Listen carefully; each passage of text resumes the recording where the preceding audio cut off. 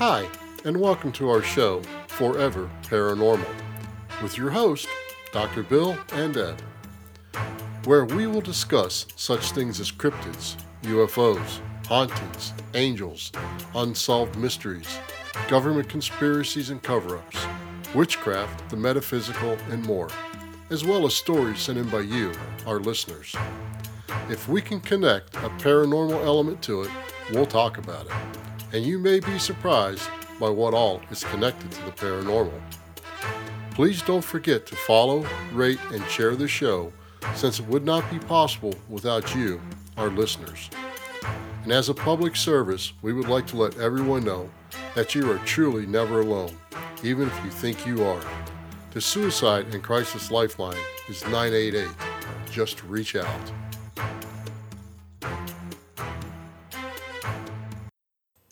Hi, folks, and welcome to another teaser episode. This one is about President Abraham Lincoln. It is said that Lincoln's ghost haunts the White House and some of his old residences since his assassination in 1865. Did you ever wonder why this might be?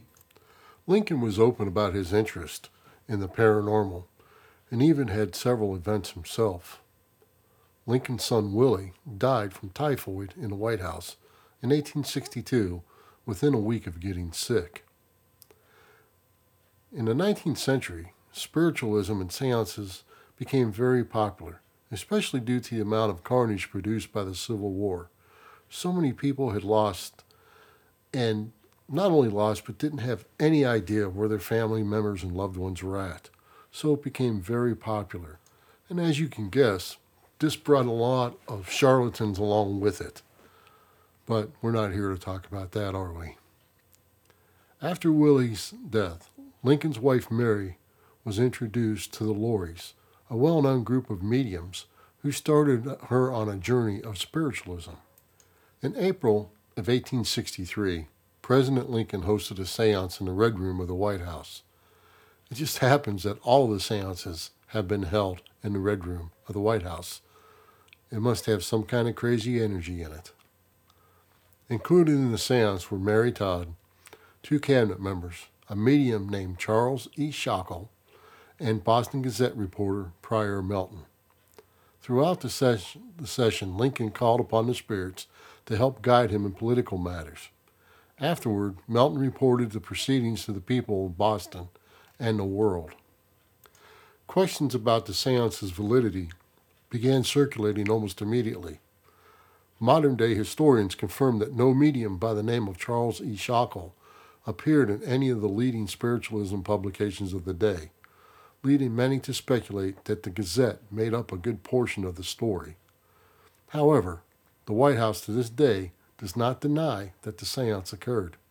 As a result, historians hypothesized that perhaps the seance was a publicity stunt to show the president in a more everyday man type of light. While this seance was more than likely presented to the public as a mere show, Mary Todd would go on to hire medium Nettie Colburn Maynard to sit and talk with the president in December of 1862.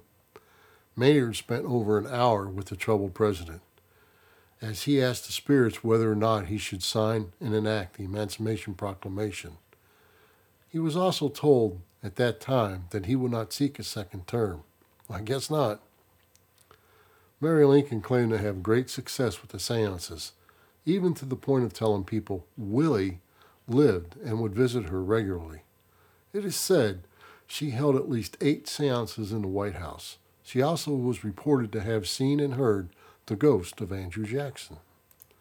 According to one medium, Lincoln was being influenced by, quote, very bad spirits, unquote, and was known to scry. In other words, see images in the mirror warning him of things to come on multiple occasions. Lincoln is believed to only attend 2 seances, but supposedly saw his own death and his own funeral in the mirrors, and envisioned himself sailing towards a mysterious destination. It is said that both Mr. and Mrs. Lincoln's communication with the dead seemed natural. President Lincoln once asked a Union Army officer, "Do you ever find yourself talking to the dead?" Since Willie's death, I catch myself every day involuntarily talking to him as if he were with me. But seances, magic, witchcraft, demons, that didn't seem to start with the Lincolns in the White House. President John Tyler's second wife, Julia, was 30 years his younger and claimed to have ESP, extrasensory perception, and that she could also levitate and summon ghosts at will. President Franklin Pierce's wife held many seances and supposedly summoned a demon to the White House, thinking it to be her departed son. Ghosts, demons, and astrologers in the White House. Well, thanks for listening, and until next time, when we discuss another tale yet to be told. You can follow us at foreverparanormal.com. And if you would like to support us, you can do that through Buy Me a Coffee. Both are available by clicking on the links in the show notes of this episode. Thank you.